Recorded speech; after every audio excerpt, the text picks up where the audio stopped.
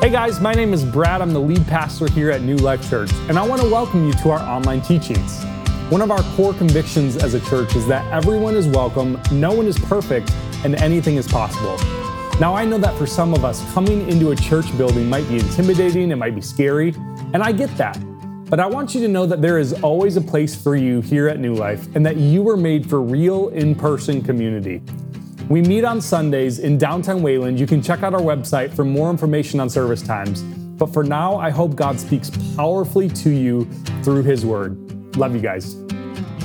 Well, I want to just begin this morning by giving you an update for us as a church. This is a little bit of a family conversation. Maybe you grew up in a home where family conversation was a bad thing. This is not a bad thing. This is a good thing. This is a good family conversation. So if you've been around New Life for the last several months, you know that we have been talking pretty extensively about the old Snap Fitness space next door to our space, and that we've actually started the renovation process of that. And so walls are being framed right now. It's actually open after the service, so feel free to go ahead and walk in there, check it out. It's right next door. We'd love to invite you to go take a look at that. But one of the things that I believe is really important for us as a church is we really believe that God is going to use that space to impact a generation for Jesus. We believe that through that space and the free hygiene products that we're going to be giving out in our essential store to the community, that God is going to draw people to Himself through that space. You know, when I first started at New Life a couple years ago, there was a lot of buzz and a lot of talk about that space and making that a youth center. And I really felt convicted that the first step before taking on that space was to hire a youth pastor and really get a youth group up and going. And I'm thrilled to say that has happened over the last couple of years. We have a vibrant youth group. Yeah, that's super, super important, super exciting. And so now is the time to renovate that space, to build out that space, to take it on, so that our youth and people in our community can be impacted for the person of Jesus. And so I want to just give you a couple details as far as where we're at in the process on that space. So if you want to go to that next slide there, we are in the process of renovating right now, and our goal for having the space completed is August 1st. Now, if you know anything about construction, that's a loose timeline at this point, but our goal is to be in there by time school starts. And so we're going to be putting 3 new classrooms in there for kids and students. I actually had somebody come by and say, hey, I have some arcade games that I'd love to rotate through the space, and so we might have an arcade for students over there, which is really cool. We're doing the essential store, which is the hygiene store in the front there, as well as a large open space for kids and students just to be able to be kids and students and get their energy out, run around, have fun. And yes, a giant hole is going to be blown through that wall with some doors so that it feels like all one space for us as a church. And so we're really, really, really excited about what God's already doing through that space. I was actually talking to Mark Van Volkenberg, who's doing the construction for the space yesterday, and he was telling me that normally when you submit a request for a building permit, it can take weeks to get back. And he submitted it on a morning, and by the afternoon they had called back and they said, we really believe in your project and what you're doing. We're going to approve it, and we're not going to require any architectural blueprints or drawings, which literally saves us thousands of dollars on the project. So that's really, that's worth celebrating. And there's been story after story like that along the way of just God's miraculous provision for us. And so maybe you're sitting here and you're wondering, okay, what do we need to do over this next season as a church to lean in and to really see the space come to life by August 1st? Well, one of the biggest pieces of this is obviously the financial component of it. We price things out, and we have kind of done everything we can to make costs as low as possible. We want to be good stewards of what God has given us. And so the renovation budget for the space is $75,000 is the number that we've set for renovating the space. Which may sound like a lot. That may sound like not much to you. I don't know. But just for frame of reference, the space you're sitting in right now, the renovation budget for this space was around $200,000. So we are really doing everything we can to keep costs low because we know things are expensive right now, and it's been a crazy year for so many of us. And one thing that's really cool about this number, 75,000, because I believe God can do this, I believe we can raise this money, is that of that 75,000, we've already had 30,000 given towards the project, which is incredibly exciting because we haven't even talked about these numbers yet. This is the first time I'm getting on the stage talking about these numbers to the church. And so here's what I just want to ask from you this morning. We don't do this every week. This is kind of a unique thing. But my job as a pastor is just to lay out the vision, to say, I believe God is calling us to lean into this space. That every single conversation I've had with people in the church, and I've had a lot of them about this space, that we collectively believe God is calling us to walk through these doors, to take the next steps, to boldly commit ourselves to this as the next season of our church.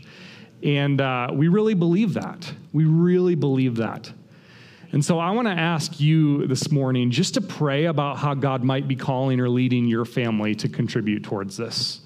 It's going to take all of us leaning in to make this a reality, to make this happen. But I believe in a God who is able to do immeasurably more than we could ask or imagine. I believe in a God who desires to see us take this space on and see lives be transformed because of this space and the relationships that are built there. And so if you feel God leading you to contribute towards this space, whatever the amount may be, I want to just challenge you, don't give what is comfortable. Give what God is calling you to give towards it. And I believe that in our faithful obedience, our steps of faith, God is going to move really, really powerfully. And so there's a couple ways you can give towards it. The first is on our website, newlifewayland.org/give. There's a little drop-down menu for the renovation budget, or there's a box in the back for giving, and you can give that way. Just put a little memo note on there for the renovation. So with that being said, I'd love to just pray over this space, pray over the next season for us as a church, and then we'll jump into our teaching this morning. God, you are so faithful to us. And while this year has been anything but predictable, lots of pivoting and lots of highs and lows, and God, people out of jobs, people having to change jobs during this season, God, you have proven yourself faithful. And so, God, I pray that as a church, that where you are tapping us on the shoulder to step up and to contribute and to give towards making this new space a reality, a space that so many in our church have dreamed about for years and years, God.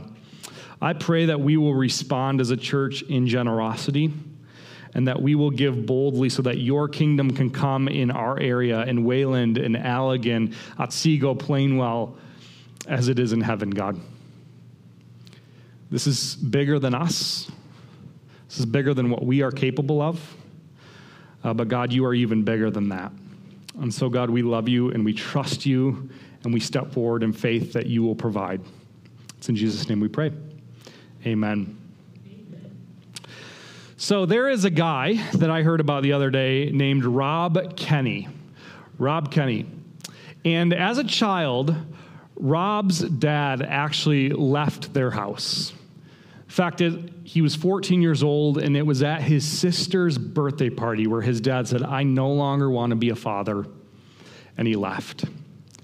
And like would happen with any child, this would radically rock your world. It would change so many things for you.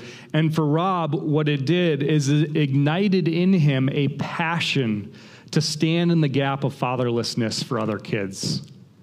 In fact, just a little while ago, Rob started a YouTube channel called Dad, How Do I? And in this YouTube channel, he does all kinds of different videos about how to do things that a father would typically teach his kids. So things like, Dad, how do I tie a tie? Dad, how do I change a tire or unclog a sink? And within a few weeks, this YouTube channel had 2 million subscribers. 2 million people following along. He answers questions like, Dad, how do I read a woman's mind? Which is impossible. No, he doesn't have a video for that. But there's a reason, I think, why this YouTube channel got so popular so incredibly quickly. It's because Rob understands something that I think sometimes I miss and maybe sometimes you miss as well. Rob understands that your greatest contribution is not something you do, but it's someone you raise up. Your greatest contribution is not simply something you do, it's someone you raise up. And the same thing is true in the kingdom of God and in the church. Your greatest contribution is not something, it's someone you pour into. It's someone you serve. It's someone you elevate and raise up. See, we have kids ministry volunteers in those rooms over there. And yes, some of them are wiping dirty noses and changing poopy diapers. And we are so thankful for that. But that is not the most important thing they're doing over there. The most important thing over there is who they're raising up. And we see this pattern throughout the entirety of the Bible. It's a word we call discipleship, where it's raising somebody else up in the ways of Jesus and the ways of what it means to be a person of God. From the very beginning, Moses raises up Joshua. Eli raises up Samuel. Samuel raises up David. Mordecai raises up Esther. We see Jesus raising up Peter. We see Paul raising up Timothy. Are we seeing a pattern here in the scriptures? That the most important thing you do or contribute is not something you do, rather it's someone you raise. Friends, it doesn't matter how fast you run the race. If you don't pass the baton off successfully to the next runner, we lose the race. The race was for nothing if we don't successfully pass the baton on to the next generation. And so I want to begin today, Maureen, if you want to throw up that slide. How are we doing in this? How are we doing, next slide there, in raising up others in the church today? Well, I have good news and I have bad news. What do you want first? The bad news? You get the bad news. The bad news is 50%. 50% of high schoolers leave faith after they graduate. That's 1 in 2. If you're like my family, we have 3 young kids, 1, 2, 3. That means 1 to 2 of them leave faith after they graduate high school. And I have a guess as to which one. I'm just kidding. That was a joke. I'm not allowed to say that. 50% of kids, students, leave faith after they graduate high school. Now, you might be thinking to yourself, okay, well, maybe those are the students who were dragged kicking and screaming to the church, who had no desire to be in the church whatsoever. But that's actually not true. Of those students who left their faith, 80% of those students had every intention of sticking with faith.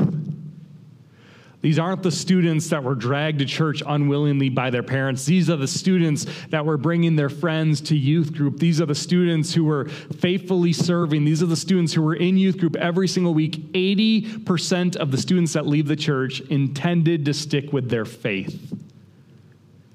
That's the bad news. You see, there's a massive divide growing between generations. In fact, when I look on social media, and I follow a lot of different people of a lot of different age groups, I see the divide widening between generations right now. Between values, between political beliefs and opinions, between culture. The gap is widening and the bitterness is growing between generations. And you can blame culture. You can blame TikTok, not TikTok. You can blame TikTok, you can blame Hollywood, you can blame LeBron, you can blame whoever you want. You can use hell in a handbasket language or pick any cultural war issue that you feel like the church might be losing and point to that as the reason we're losing a generation. And that might be valid, but I'm far more interested in taking a look in the mirror and saying, are we doing everything we can as a church to reach the next generation for the person of Jesus? Are we doing everything we can as a church to raise up the next generation? And so today we're going to look at a story in Scripture of the power of raising up the next generation. Because I believe that this generation that we might be at risk of losing in the church, if we do this right, that same generation becomes our greatest opportunity for revival. Our greatest opportunity to see a move of the Holy Spirit like we've never seen in our lifetimes before. So today we're going to go on a journey with two men, Elijah and Elisha. And if you have your Bibles, turn with me to 1 Kings chapter 19, verse 19. 1 Kings chapter 19. And as you're turning there, just to set the stage, Elijah is nearing the end of his life. He has more years behind him than he has in front of him. And God is calling Elijah, who has been one of the greatest prophets Israel has ever seen, to call his successor. And I want you to watch what happens here. So Elijah departed from there and found Elisha, the son of Shaphat, who was plowing with 12 yoke of oxen in front of him, and he was with the 12th. Elijah passed by him and cast his cloak upon him, and he left the oxen and ran after Elijah and said, "Let me kiss my father and my mother, and then I will follow you." And he said to him, "Go back again, for what have I done to you?" And he returned from following him and took the yoke of oxen and sacrificed them and boiled their flesh, which sounds gross, but somebody pointed out to me at first service, that's pretty much just stew, boiling the flesh. It's dinner.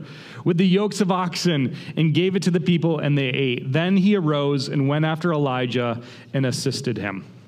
So like I said, Elijah is an old guy. He's got more years behind him than he's got ahead of him. And Elijah is told by God to go find his successor. And what Elijah does, what does he do? He tosses his cloak on Elisha. Now, don't do that to a young person because you'll get the cops called on you. But Elisha would have known exactly what this meant. It would not have been weird or creepy or anything like that, because for a prophet to go toss his cloak on another, it meant that person was taking on the burden of a prophet. That the calling on Elijah's life was being passed on to the person of Elisha. That's what it meant to throw a cloak on someone else. Metaphorically speaking, it was passing a baton. It would have been abundantly clear exactly what Elijah was doing, and Elisha would have thought nothing weird about it. In fact, he would have been honored that a prophet as great as Elijah was passing his cloak, his mantle, his burden, his calling onto Elisha. This was a symbol of the burden a prophet carried, the calling on his life, but it was also a symbol of adoption or sonship. And so when a prophet cast his cloak on another, it was saying, I am adopting you as my spiritual child, and you are going to walk in my ways as we follow God together. This is the rhythm of discipleship that you see all throughout the scriptures, from Genesis to the end of Scripture and Revelation. And the reality is that if you are a follower of Jesus, if you would call yourself a Christian in this room or watching online, you too have a baton to pass to the next generation. Just like Elijah, you have a cloak, a mantle to toss on the next generation, metaphorically, of course. Maybe your mantle to pass on to the next generation is your story. The story of how God has radically transformed your life. Maybe for you, your mantle that you are called to pass on to the next generation are the mistakes you've made and the lessons you've learned from them. Maybe your mantle or your baton to pass on to the next generation is the humble service of another person, modeling what it means to elevate others at the expense of elevating yourself. Maybe your mantle is your time or your gifting. For followers of Jesus, our mantle is taking up our cross daily, denying ourselves so that others can see the person of Jesus. Parents in the room, do your kids know your faith story? Do they know the story of how you came to know Jesus? Parents, do your kids know and see you confessing your sins, repenting of your sins? Do they see you modeling that in front of them? Adults in the room who maybe aren't parents, adults in the church, do you know names of students in our church? Do you know the names of students in our community? Are you praying for middle and high school students who are far from God?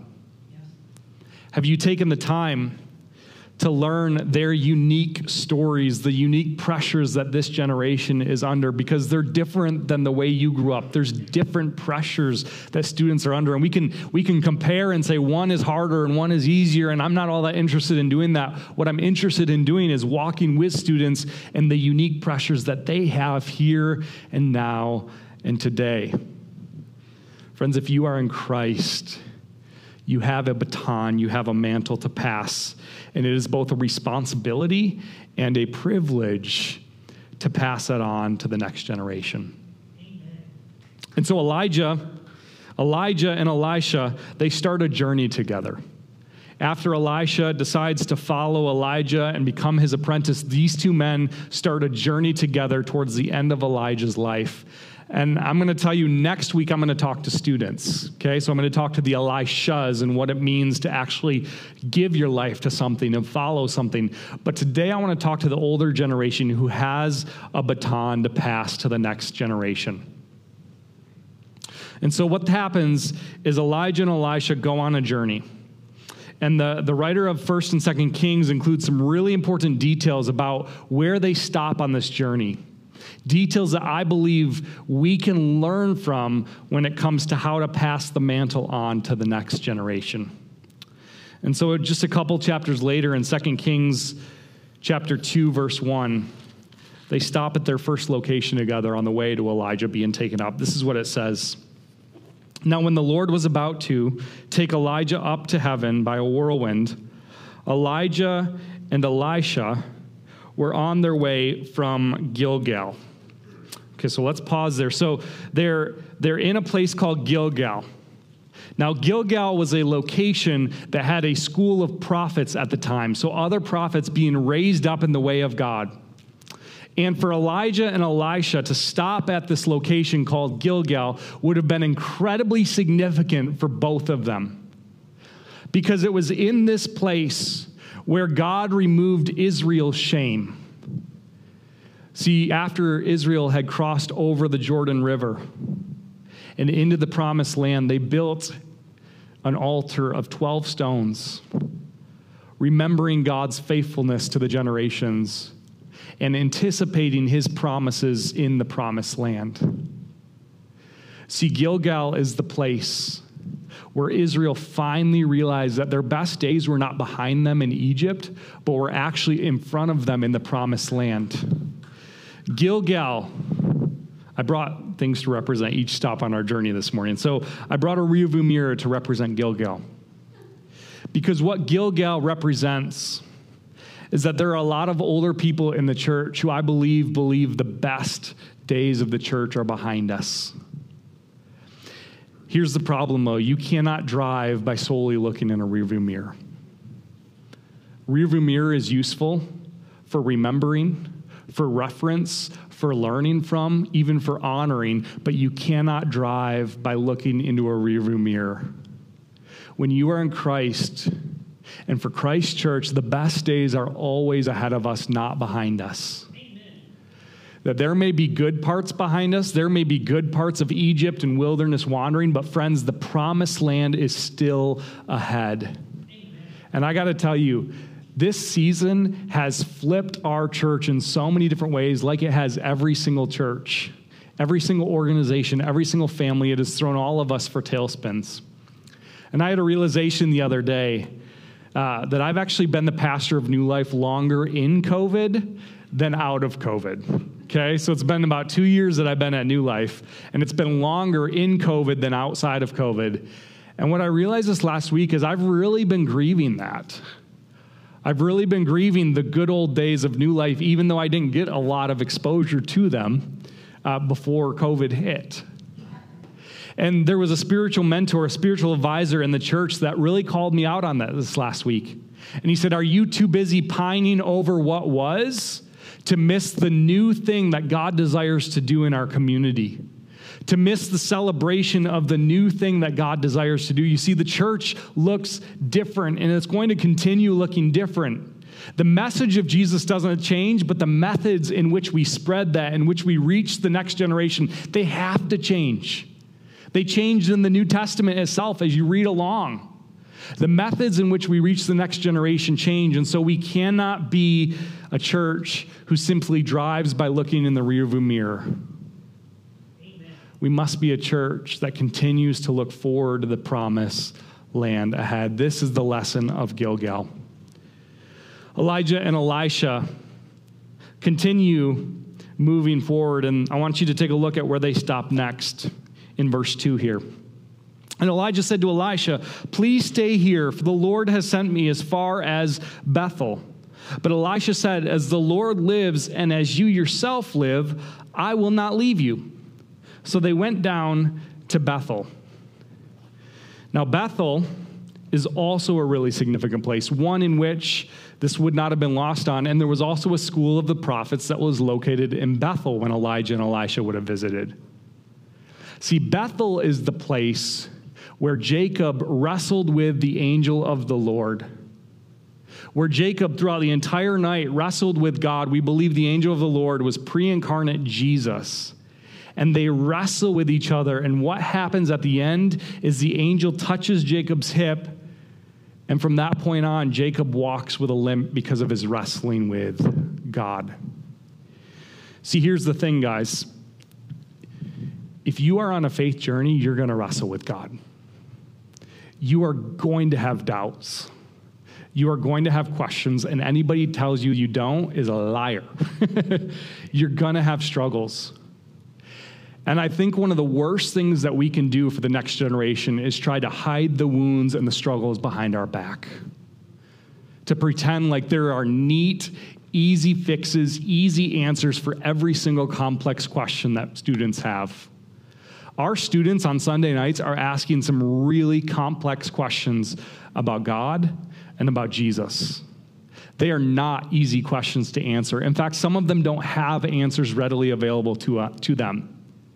And what I love about Jacob's story at Bethel is that he holds on to the person of Jesus during the wrestling. He says, "God, I will not let you go until you bless me." In the midst of the wrestling, in the midst of the struggles, in the midst of the questions, does the younger generation see us holding on to the person of Jesus even if we don't have all the answers all the time?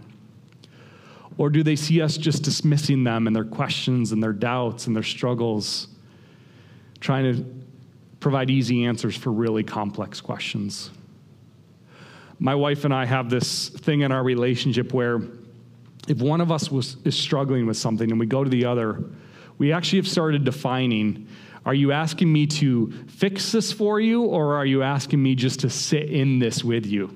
How many other couples have navigated some of that before? We have a tendency, don't we, to want to fix things for people.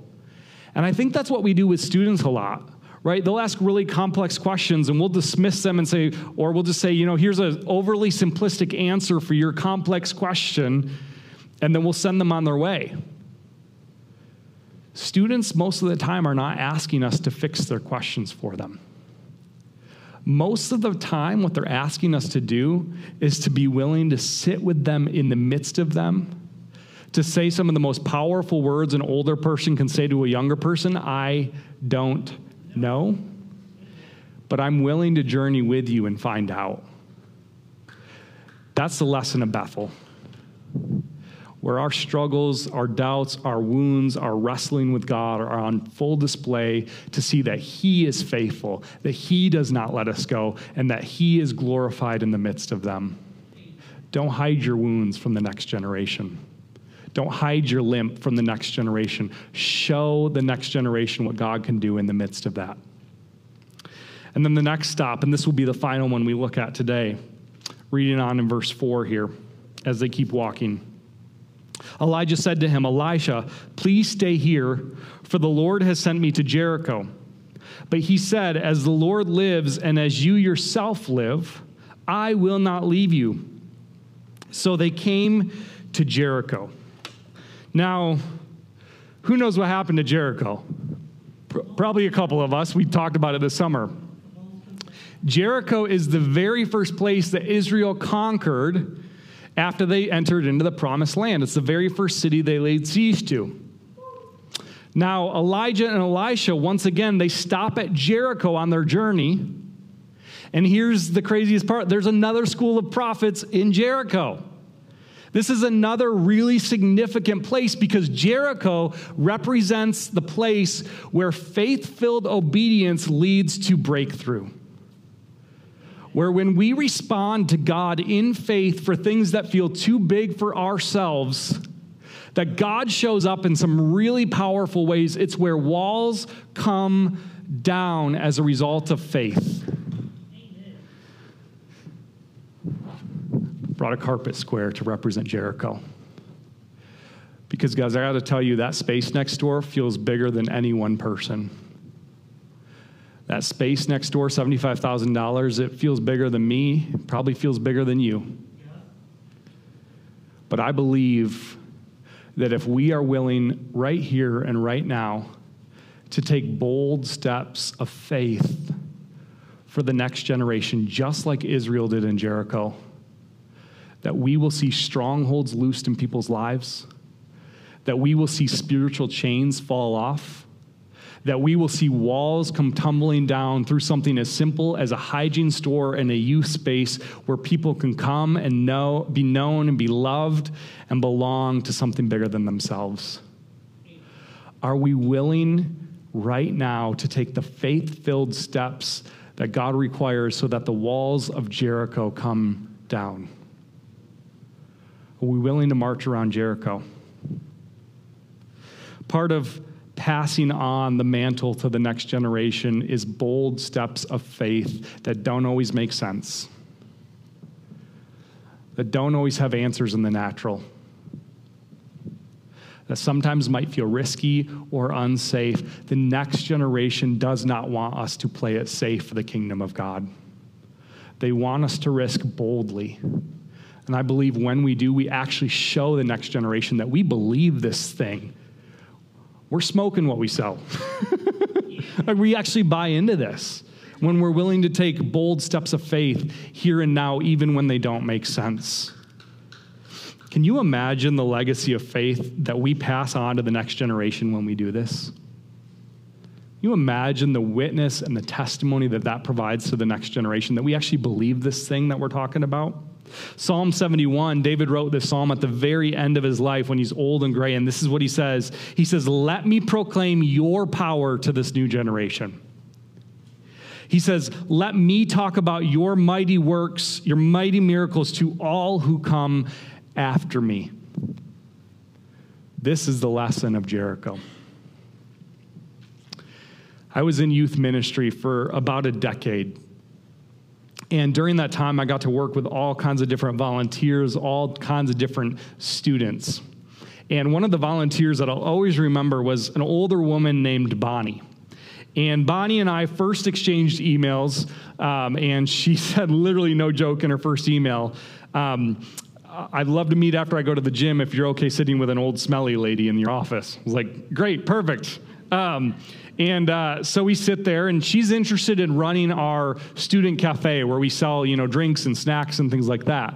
And so she asked me in our first meeting, "Well, do you have spreadsheets for this cafe? Do you have a business plan?" I'm like, "Lady, we sell M&Ms and Coke for $1. Okay, I don't have spreadsheets for our youth cafe. Okay." She's like, "Well, I'm going to make you spreadsheets, and I'm going to get this whole thing in order." And I thought to myself, man, is this going to be a good fit? And I know she was thinking the same thing as well. And so we said, okay, we'll do this trial run. You can serve in youth ministry. You can run the cafe.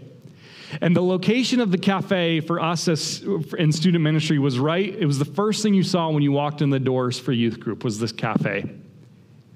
And Bonnie served faithfully for years and years and years.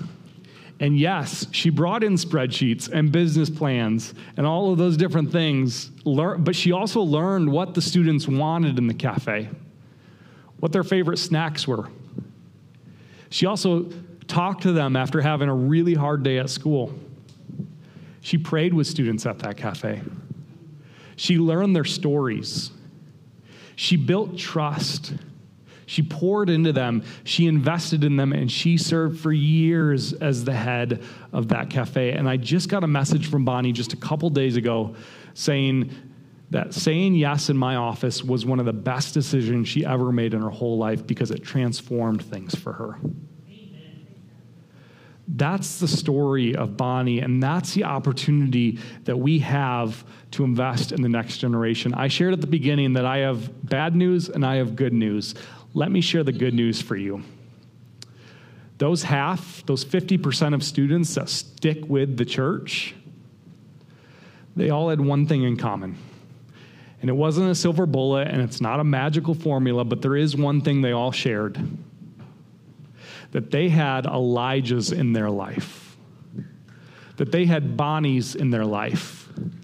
That they knew that people, adults in the church, were deeply invested in their stories, in their struggles, in their questions. That was one of the biggest determinations as to whether or not a student graduated and kept faith. Do they have Elijahs in their life? You know, I think about people in our church here. I sat down with a woman named Suzanne McIntosh the other day, and Suzanne is a teacher in our local schools, has been for many, many years. And Suzanne sat down with me, and she talked about the faith of my daughter, Emery, who's 5 years old. Emery's right there. Hi, babe. She talked about her faith. And I told Suzanne, I said, my hope is that when Emery is 19 years old, and she is telling her faith story of why she loves Jesus, that Suzanne, your name is a name she mentions. I think of Brad Molker. He's a volunteer for our middle schoolers. He came to me after service last week and he said, you know, my middle school group of guys is asking questions I don't know the answers to. They're wrestling deeply with some faith questions and I don't know where to point them, but I care about journeying with them towards that. So I was able to provide some resources for him, and Brad Molker is now journeying with students in the midst of their questions, because here's the thing, if we want to recapture the next generation for Jesus, we need Elijahs, we need Bonnies, we need Brad Molkers, we need Suzannes investing in those people, because your greatest contribution is not something you do, it's someone you're raising up. And that is the power of Jesus' mission of discipleship. That our mission is not a what, it's a who. So I want to end today by asking you this question: who will you raise up? Who will you raise up? Maybe after service, you need to go find our youth pastor, Josh, who was up here earlier, because you believe God is calling you to invest in this next generation of students, to walk with them, to journey with them. Maybe for you, it's responding in faith to God calling you to contribute financially to a space next door, and that's a big faith step for you to raise somebody else up. Maybe you're a parent and you have kids who have friends coming in the home and their name is ringing in your ear right now. One of your kids' friends, and you are called to raise them up, to pray for them, to invest in them, to hear more of their story. No matter what your age in this place, no matter whether you're married or you have kids or you're somewhere in between, who will you raise up? Who will you journey ahead with?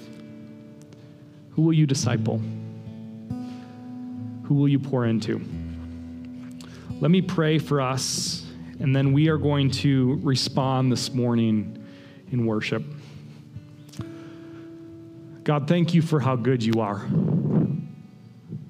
Thank you that you are faithful, that you are consistent, that even when we feel like maybe our world is really uncertain, that you are not, God. And God, I pray for this next generation, a generation that is being pulled in 1,000 different directions, culturally and socially, a generation that is being discipled, informed by entertainment and celebrity. God, I pray that you will recapture a generation's heart, and that you will use people who take this really seriously to do just that. God, we love you. And the only reason we love you is because you first loved us. And so it's in your holy and matchless name we pray. And everyone said, Amen. Amen.